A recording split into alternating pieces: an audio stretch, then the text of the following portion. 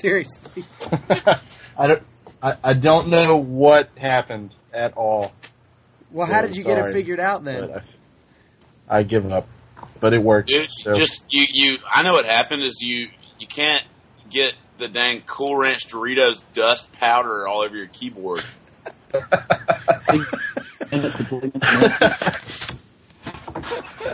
That's hilarious. You're funny guy.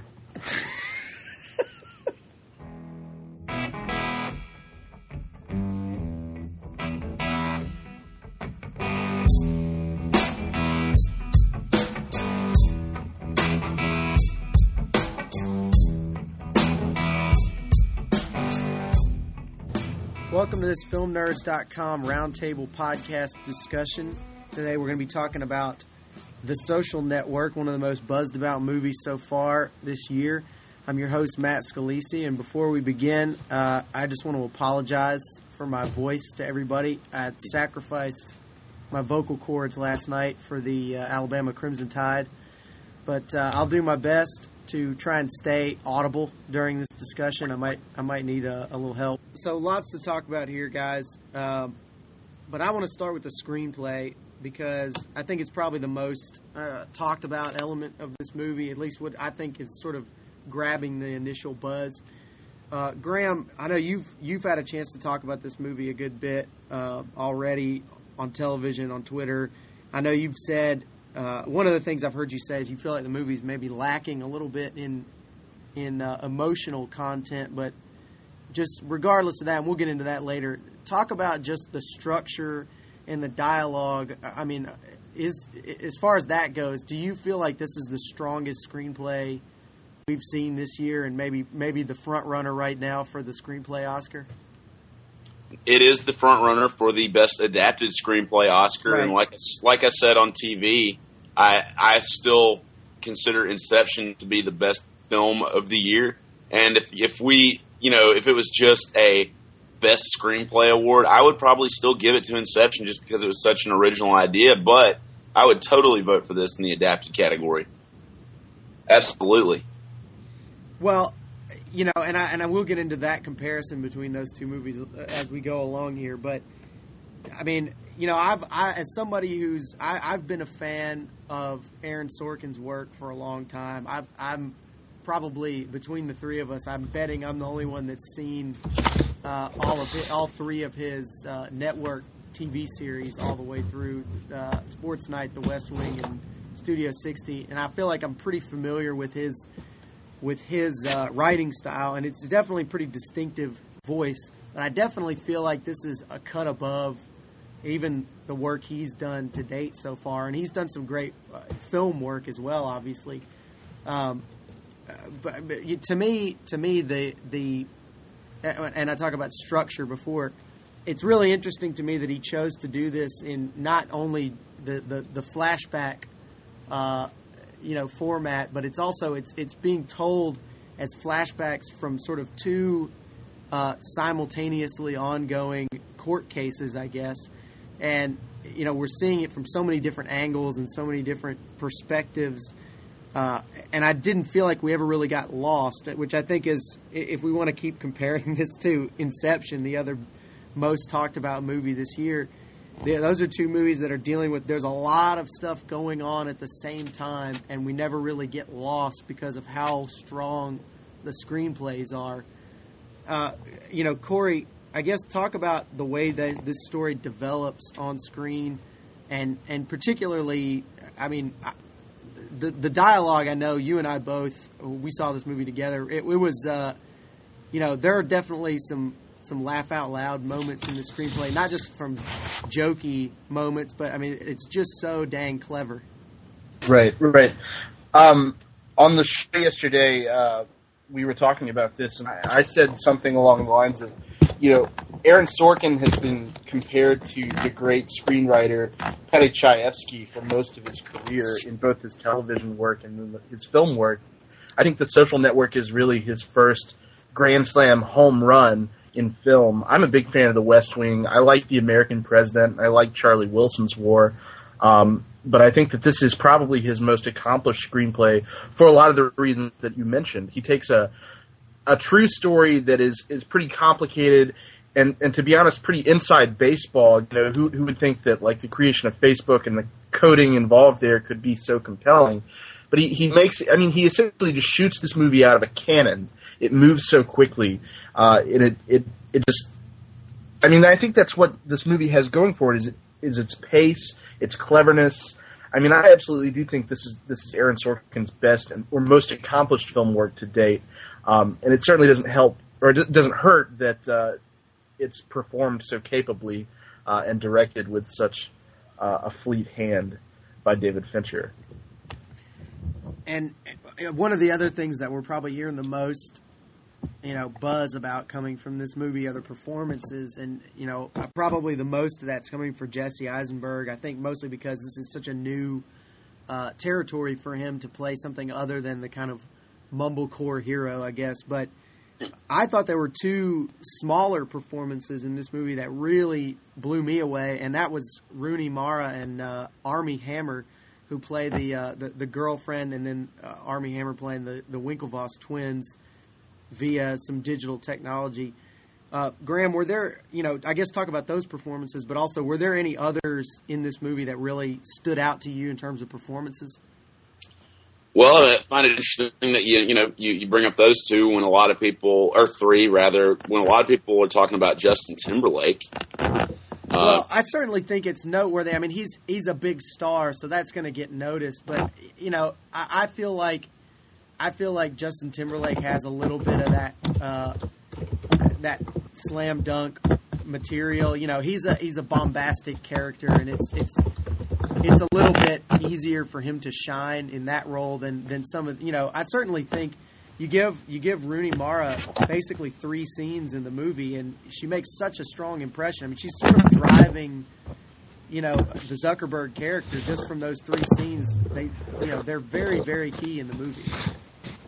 Well, no, I mean, it wasn't I think that Jesse Eisenberg is the highlight of the movie, but I think that Timberlake, give him a lot of credit for doing really well with an Aaron Sorkin script, because a lot of times the dialogue will outshine the actor. A lot of times it'll be vice versa. But I think in this case, he performed in such a way with the words where it just was pretty much seamless, and he allowed the narrative to progress. So you got to give him credit for that. I think that, you say it was like bombastic or showy role or performance. I think that it was just another piece of the puzzle. And so I do give him a lot of credit. I'm not talking about Oscar nominations or anything though. Well, I really liked about his performance, actually, I mean, and it is the way the character's written, but I love about that character that he's so unflinchingly confident, I guess, for most of the time that we see him, and then we sort of start to get these clues that he's got these, this paranoia and these real weaknesses. He's really, at the end of the day, he's a very weak guy that, and that confidence seems to be kind of a front, and I think the few moments where we're supposed to realize that, I think Timberlake really sold those moments really well, especially the scene when Savarine is sort of blowing up in the Facebook office, and Justin Timberlake's character is supposed to be sort of talking tough and really kind of I guess enjoying the fact that he's torn this guy down and kicked him out of the company, and then when he sort of flinches when Savarine comes at him, I thought that was a really nice moment that was handled pretty well. Yeah, absolutely. Corey, I want to talk to you about David Fincher here, because I know you were a big proponent of Zodiac. Not really sure how you felt about Benjamin Button. I seem to remember you were pretty high on that too. So obviously you're somebody that holds David Fincher's work, especially his recent work, in pretty high regard. Where does this movie sit for you in his filmography? And I guess is there anything, I guess, that you would consider a progression for him in this movie? Is this a step forward or in a new direction for David Fincher? I've seen this movie 3 times now, and I still don't know where I would rank it in in terms of Fincher's filmography, other than to say I think his past 3 films, Zodiac, Benjamin Button, and this, are probably his most accomplished work. But also, he sort of, in these past 3 films, dials down what had previously been thought of as the David Fincher auteur marks that sort of permeated films like Fight Club, The Game, and Panic Room. Less so in 7, but you get some of that there too. But I mean, I think this is the Aaron Sorkin show, this film, to be honest. And while you have little Fincher trademarks here and there, it's not really something like Zodiac or even Benjamin Button, where you can look at it and tell immediately who directed it, in my opinion. That said, I mean, that's not necessarily a bad thing, certainly not in the case of this movie, where, I mean, this is a very good movie, and I don't think anybody could have done this and kept it moving with the pace that it has, like David Fincher. And plus, you got to give him some credit for the great casting, because I mean, I think I also said on the show yesterday, this is the sort of cast that in 20 years, people are going to look back on and say, wow, I can't believe all of these were in one movie. Yeah, and you mentioned the David Fincher trademarks. I mean, to me, really the scene that I remember going, yeah, that's definitely David Fincher all over that, is really the club scene that I guess comes about 3/4 of the way through the movie. To me, that was most like everything else that he's done so far, and I felt like that was a really important scene in the story. But I feel like execution wise, he was all over that. I mean, Graham, how did you feel about, I guess, style wise, how Fincher handled this movie? Beautifully. I mean, it's a movie where I think we were all surprised a little bit. I know I was when we found out he was going to take on this project. But it seems like he just decided. He said, "I'm going to direct this screenplay, and it's not about me. It's about the script. It's about the topic. It's about this moment in history." And he said, "You know what? Let's make this screenplay." And you do see, like Corey said, a lot of the visual elements that we've seen before, as far as the lighting. Especially the best example would be that party scene near the end of the movie at the sorority house, where you get these like deep browns and orangey kind of looking scenes that are reminiscent of Fight Club and some of Seven. But it just seems like he was here to get the job done. Shoot for the edit, and when you look at the effects that were done to create this identical twins situation, that's mind blowing. That kind of effects work is on the level of like Avatar or something like that, but for such a practical reason. I mean, Ben Stark would always talk about practical effects in Zodiac, and I disagreed with him, but here they put a lot of effort into something that could have been achieved by just getting actual identical twins to play those roles, but they decided to be creative and use technology to really accomplish something unique and special. Yeah, and I mean, look, I thought it was so strong, and I recognized Armie Hammer having, and I couldn't have told you where I'd seen him before. It turns out I've looked it up, and I think the only thing I'd ever seen him in before this was the show Reaper. Where he played the son of the devil, and it was actually kind of a similar character to the Winklevoss twins. But he was definitely watching the movie unaware that it was an actor playing 2 roles. I can honestly tell you, I didn't know. I mean, I got to the end of the movie and I had to look in the credits before I really realized that it was played by one guy. And to me, I'd be interested to go back and watch. And Corey, maybe you can tell me this since you've seen it more than once. I mean, how often, when you're really trying to look, how often are you able to detect which of the 2 is the real actor and which is the one with the digital face replacement? Not at all. I mean, and I looked on the second viewing and then the third viewing. I mean, there are some situations where you might think that the lighting on one of the brothers is a bit unusual, which I suppose could be a byproduct of the digital face replacement. But it seems pretty seamless to me. And as somebody who was looking for that sort of thing, and I couldn't spot it. The only reason that I probably knew what to look for in the first place was knowing which of the brothers was portrayed by the face replacement double, which was... Is it the same one every time? I think so. Yeah, I think it's Tyler, the more aggressive of the two. It's... Yeah, and there's scenes where that character is wearing like a headband and sunglasses, and question if that's a practical way around, I don't know, some shortcomings of the technology, but then it doesn't appear to be. And quite frankly, Ben said this on the show yesterday. He said that it looks like he thought this was one of the best special effects in any film ever. I'm inclined to agree with that because you just don't notice it. You don't notice the execution, and it's only afterwards when you find out what they did that you're just so stunned by it. Yeah, I agree. I mean, I think you're right. That's the mark of a great special effect is that I think if you asked, if you asked everybody that saw the movie whether it was twins or not, or even even knowing that and looking at it and not being able to tell, that's the mark of a great special effect, not being able to obviously pick it out and see it.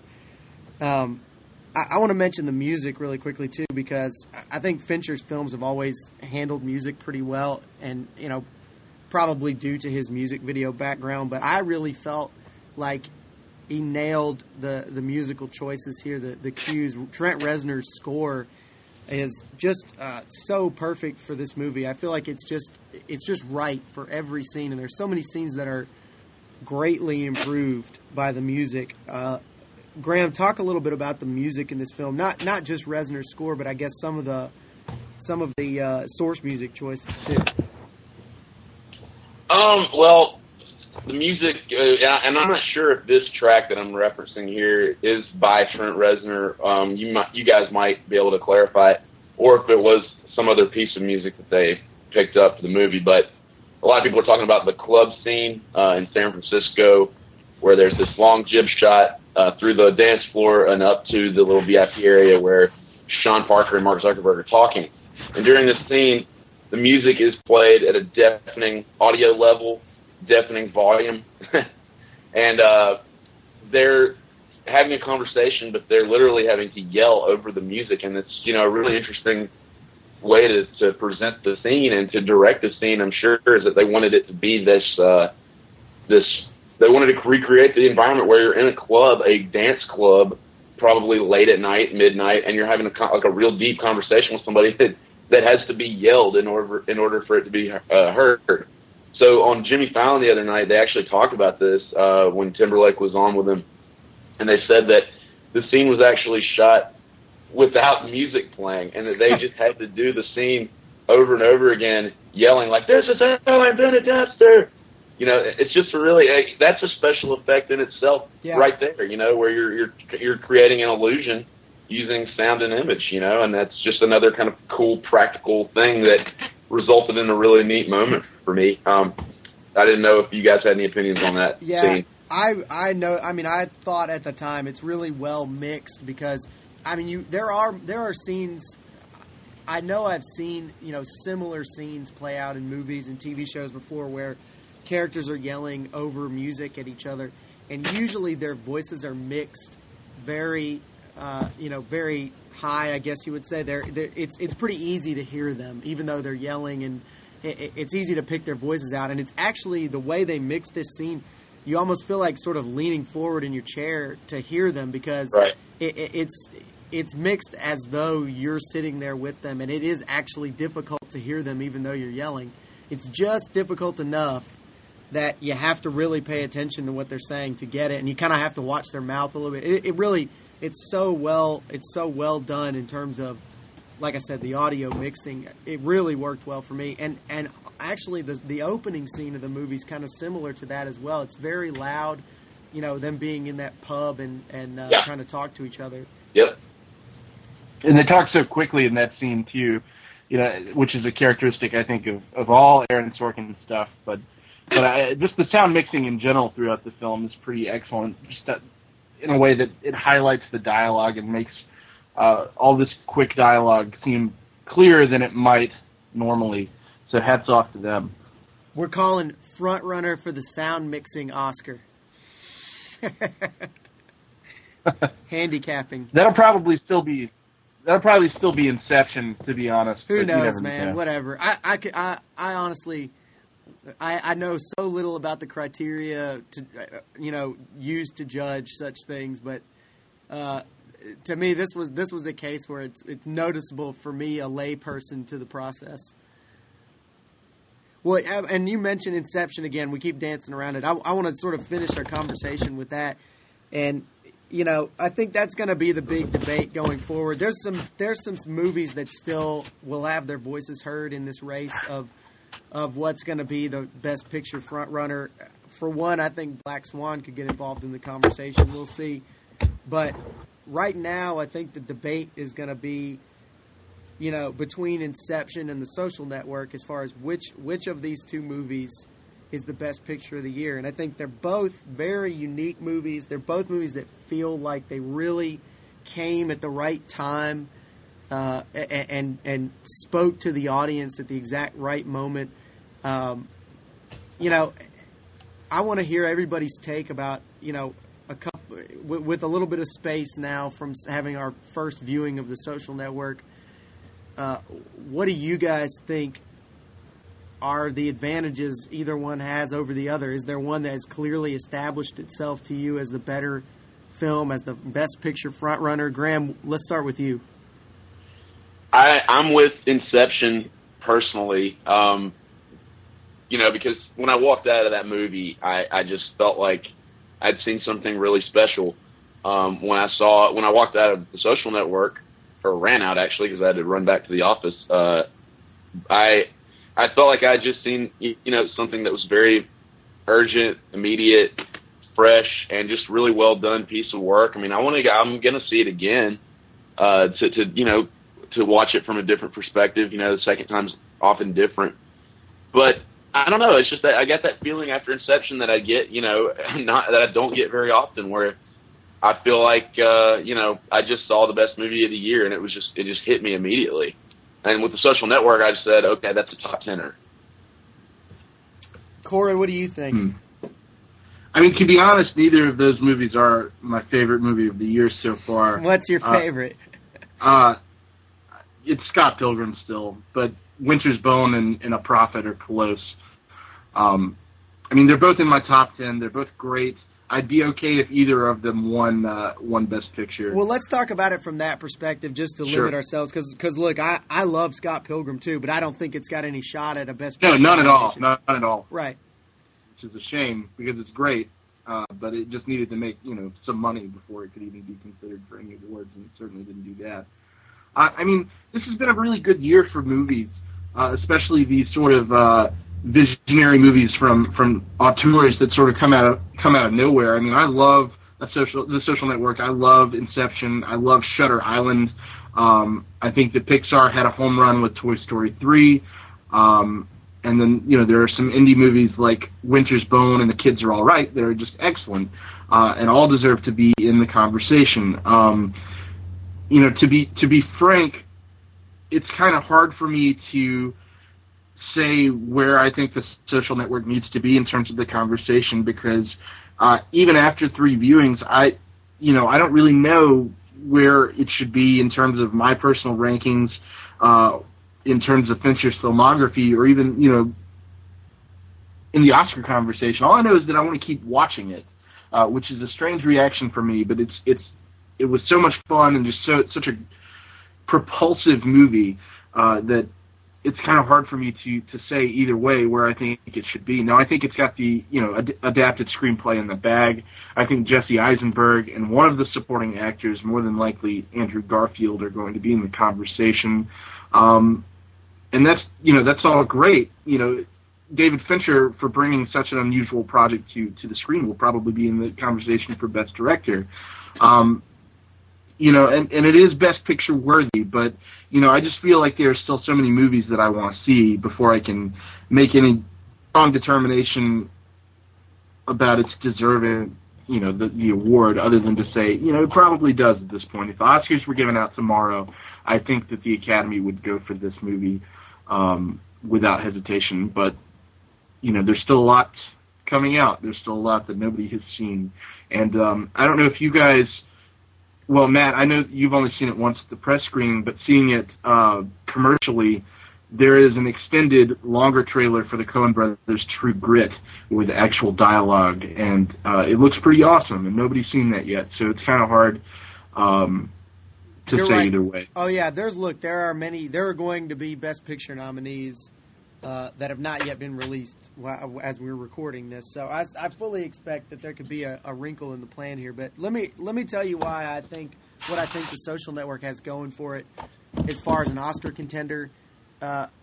You look at the last few years, and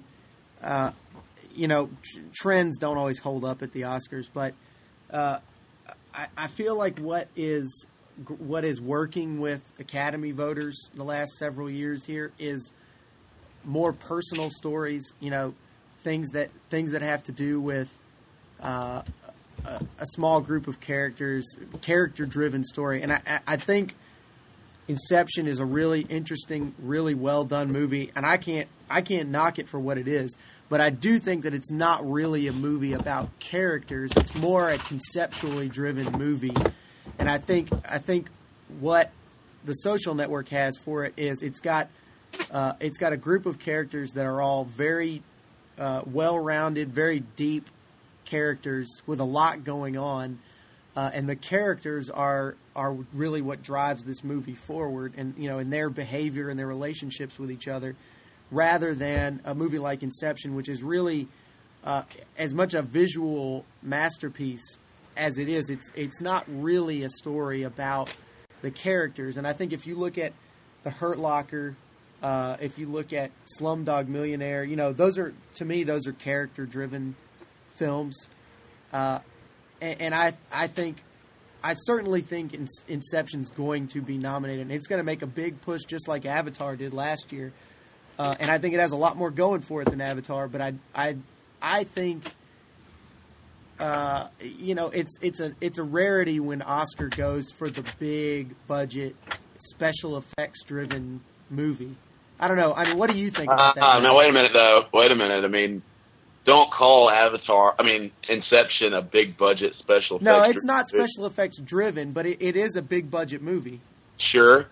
And it made its budget back. It's made, God, I don't know how much around the world. It obviously has a deep connection with a lot of people. Oh, look, I don't mean to sound like I'm knocking Inception, because I really like it. Like I said, I think for what it is, it knocked it out of the park. And I think, all I'm saying is I think it is definitely a different kind of movie than The Social Network is. And I think The Social Network in that sort of, and I'm sure it has a huge budget too, by the way, but I guess genre-wise, we're talking about a character-driven movie, and that seems to be holding sway with Oscar voters, at least the last few years here anyway. Yep. Well, I don't know. We'll see how it goes. I'm notoriously awful at picking the Best Picture winner, as Corey can attest to. When I swore up and down every street in town that Slumdog Millionaire had no chance to win. So, yeah, I'm pretty proud of that even still. Yeah. Can I ask a question real quick? Yeah, man. So I just wanted to, take this conversation a different direction real quick. Like, Corey, why have you seen The Social Network 3 times before the end of the first weekend? All right, so I saw it at the press screening on Thursday night with Matt and Ben, and before I even knew that we were invited to that, I had committed to go see it at midnight with a group of friends. So I did that because I enjoyed the movie so much. And then Friday night, Kathleen and I went to see Let Me In, and as soon as we walked out of that, we realized The Social Network was starting, and she hadn't seen it, and I was like, what the hell, we're already here. So you double-dipped. Yeah, we did. Right? Well, we paid for it. Oh, okay. Yeah, so we didn't just walk in. I feel bad about doing that for some reason, even though it totally would have been possible because it was literally right across the hall at the Cobb. Well, okay, this movie, it takes place in 2003, 2004. I remember first logging on to Facebook, hearing about it, and I think autumn of 2004 is when it finally trickled to Alabama. I mean, is this movie like a time capsule for you guys? I mean, how did it feel, as a user on Facebook? See, to me, Graham, and you and I were in school when that happened together, and I remember you talking about it. I remember a lot of people talking about it, and funny enough, because I actually, as my day job, work with social media as that's what I do all day at work now. But I was a late adopter. I mean, I did not join Facebook when I was in college because I didn't buy into it. I didn't think it sounded like a good idea. I didn't think it was something that would benefit me in any way. And, obviously, once I did get onto it, I took to it immediately. But I definitely remember it coming online. And it sort of makes sense to me, I guess, why I didn't want to be a part of it, because I'm not a tremendously social person to begin with. I like to be cut off from everybody else a little bit when I want to be. So, but I do just hearing them talk about it and hearing them talk about it expanding, especially the scene where you see him. I guess they're watching Bill Gates speak, and Savarine's, the girl that will become his girlfriend, sort of leans over to them and says, "Hey, Facebook me," and and it's like a big moment for them. That was sort of reminiscent for me of college, because I do remember that happening. I remember people telling me to find them on Facebook or Facebook them when I was in school, and thinking, God, I have no idea, I don't understand what this thing is or why people are so into it. Corey, you were probably in high school when Facebook started, right? Yeah. I got my Facebook account in spring of 2005 when I got my Bama email address, because, of course, back then you couldn't get a profile unless you had a college email account. So just as soon as I guess, was about to graduate from high school is when I signed up for the account. And, the movie does serve as sort of an interesting time capsule, though only in brief, because, it's just kind of amusing to see what Facebook used to be, and to see this sort of idea of exclusivity that it's all but abandoned by this point, because, now people have aunts and uncles and parents and grandparents on Facebook who are hounding them for cursing or whatever, which is unfortunate. I think they should have had an ending. Like, they should have had another ending after the title cards when they're coming up, telling you how much everybody made off of it. They should have had another shot, like the equivalent of the end of Casino, where it's all the old people in windsuits walking in, Yeah. Just ruining it for everybody. That's good. Yeah, that would have been awesome. Yeah. It's interesting to me because, it's like I said, it's part of my job now, and I have to keep up with any kind, all these new changes and improvements they keep making, and everything new to it, because it's going to affect, what I do for my clients and everything. And that's really amazing to me, and it sort of gives me a little perspective watching the character in this movie, because, they've got basically the second most successful invention in the history of the internet on their hands, right behind Google, basically. And they're not content to sit on it. They don't want to leave it as it is, even though, by the way, every time they change it, everybody complains about it. Everybody says, why are you changing Facebook? It's perfect like it is. But they keep making changes. They're not content to let it sit and get stagnant, I guess. They're constantly improving it. And that's, if the real Mark Zuckerberg is anything like the character in the movie at all, it's pretty obvious he's very driven, kind of weirdly driven to keep expanding it. He'll never be happy. He'll never say we've gotten there, because they'll always have that mentality, like the Sean Parker character says, it's not $1 million isn't cool, $1 billion is. And now, of course, they're worth more than $1 billion.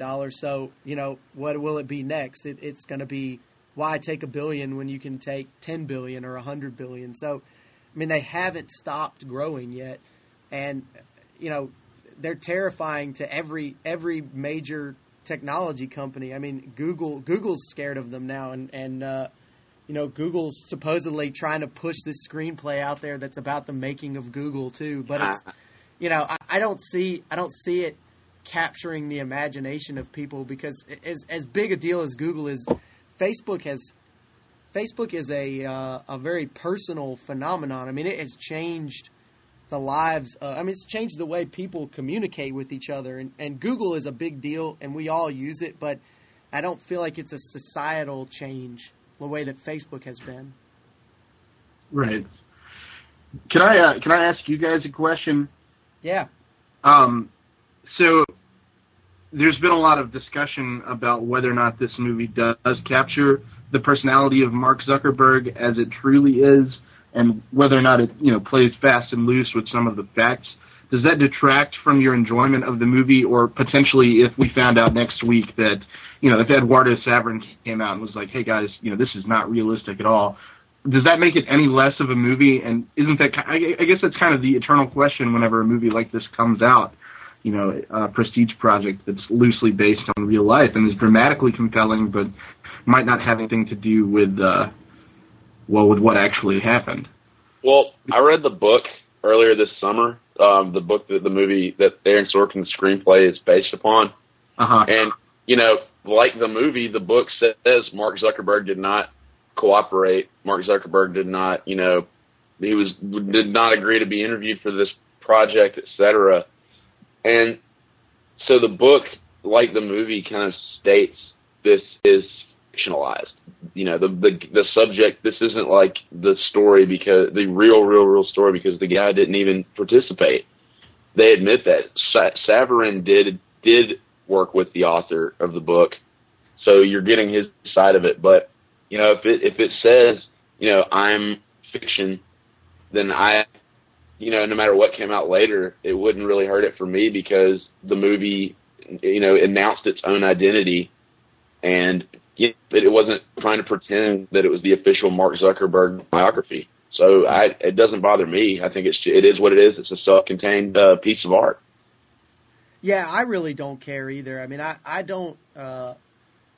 I've never gotten hung up on this idea that somehow a fact being wrong or anything like that sort of ruins a movie that has its basis in reality, because the fact that you're shooting it with actors means it's not completely accurate. It's never going to be accurate. If Mark Zuckerberg had participated, it still wouldn't be totally accurate, because you're only getting people's subjective,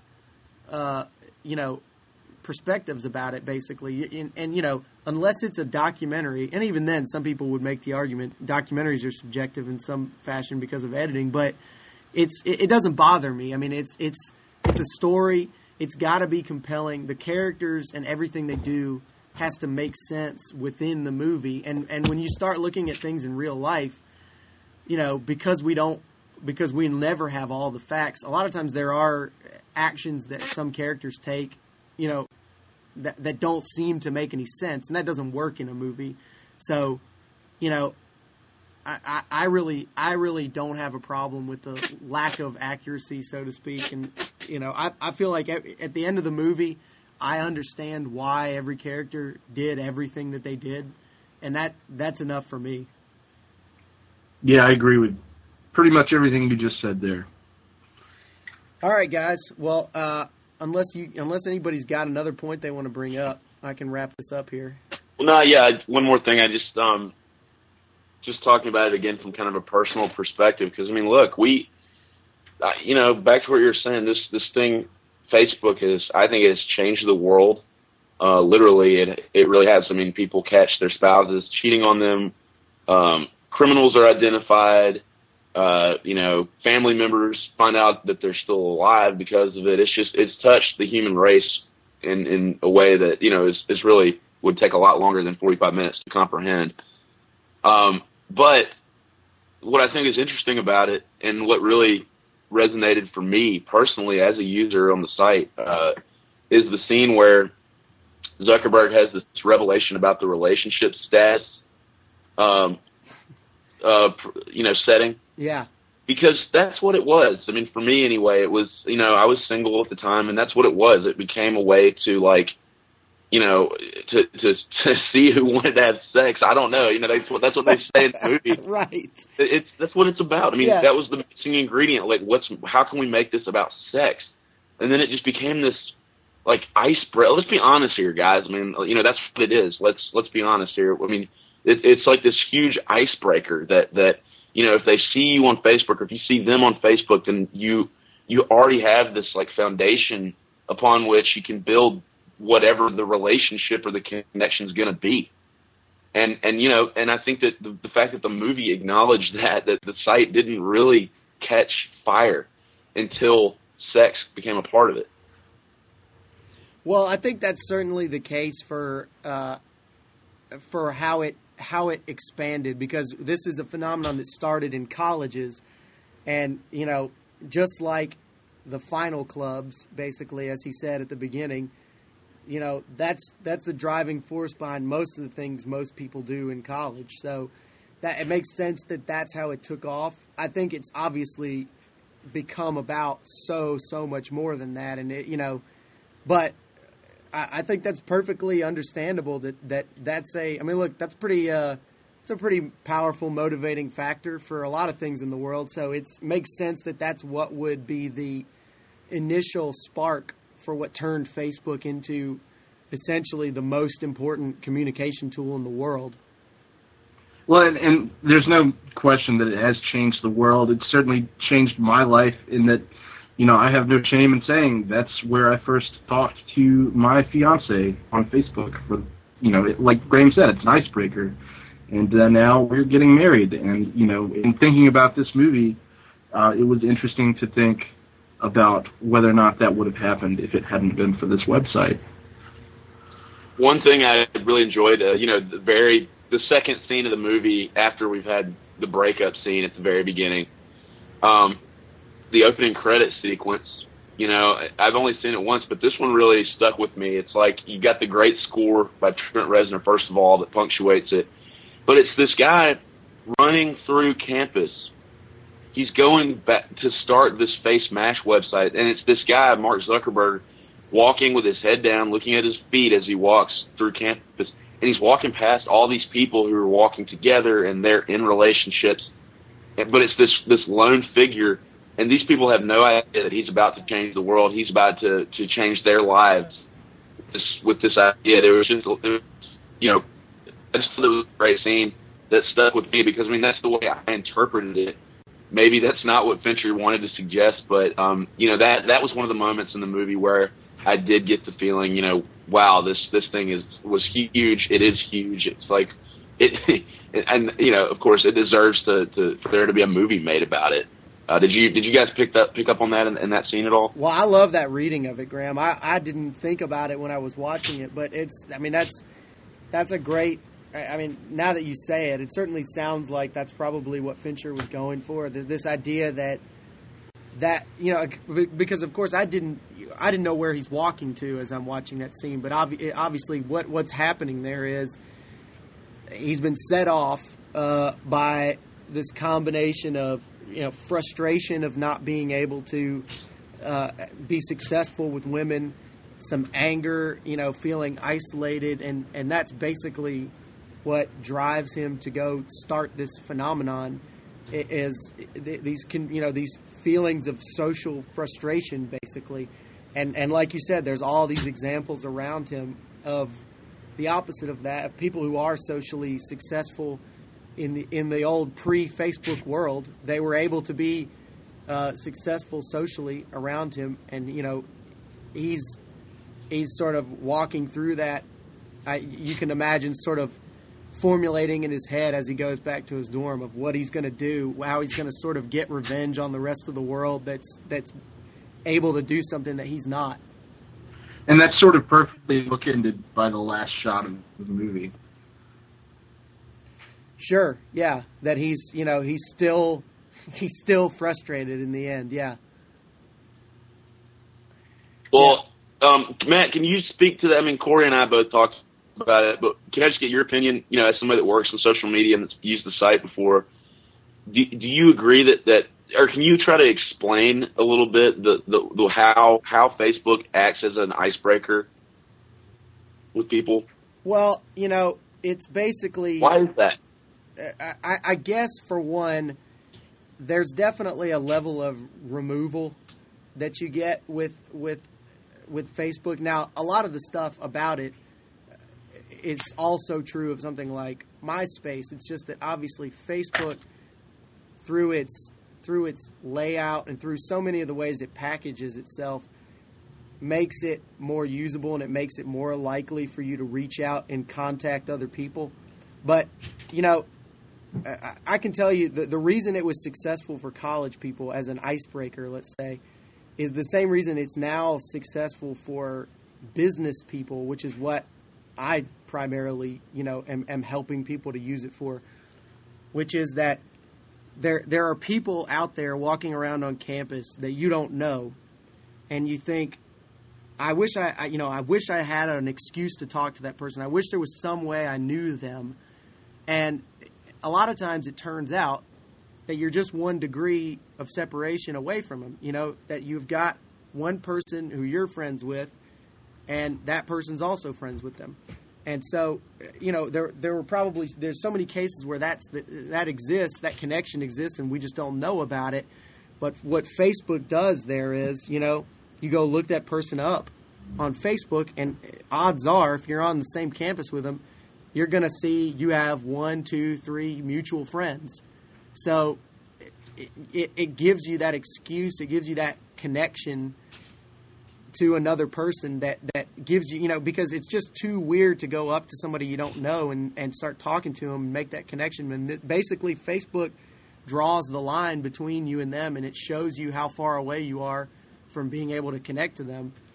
And, you know, like I said, people use that in business because now if they want to get in touch with another business person in town, they can say, well, look, there's this link between us, and I just want to bridge that link. And, this person can help me do that, or however it is. Socially, it really works the same way. You know, it's just drawing the shortest possible line between you and somebody that you want to meet. Yeah. I mean, it's you know, when you sit down and think about it, it's crazy. It really has changed the world, and I don't think that we have, as a society, have taken the time to step back and think about that, and you know, in all the different ways that it has changed the world, because we're using it every day still. You know? Yeah. I mean, right. It's like if the website just goes away or just becomes, you know, obsolete whenever that happens or for whatever reason, then that's when we'll actually be able to say, wow, what did this thing do? What was this thing?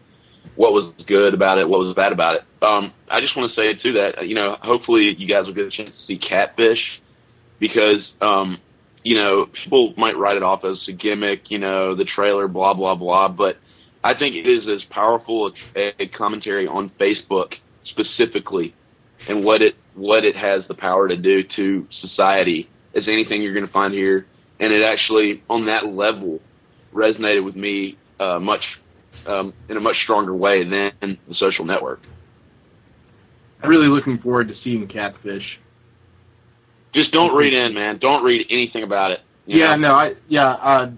My friend Ryan Mazer told me not to, so I'm not. He also highly recommended it. It's just, I think I said to Matt the other night, it's a lot like Bubble in a way where it'll frustrate you a little bit maybe at the beginning, but then once you realize what's going on, once you kind of see the turn, then you you kind of feel violated a little bit, but in a good way. Like, you've really been worked by the filmmakers here. And you know, it's one of those movies that you might have one reaction after it's over, but then it's going to stick with you, and later you're going to, you know, think about it in a totally different way. So. Good stuff. All right, well, guys, thanks for joining me. We're going to wrap it up, and Sure. I'm sure we'll be talking about this movie again come January, February, and you know, we'll be talking about it, I'm sure, in comparison to some of the other contenders we see later this year along the way. But guys, thanks again. Everybody, please go and, by the way, follow us on Facebook at just search for filmnerds.com in the search bar on Facebook and like the page. You can get all the updates and see all of our new blog posts as we make them. The Back to the Movies feature and the Great Scenes feature, we got some new stuff coming up there soon as well. Guys, thanks again, and I'll talk to you guys soon. All right, thanks, Matt. See ya. Bye.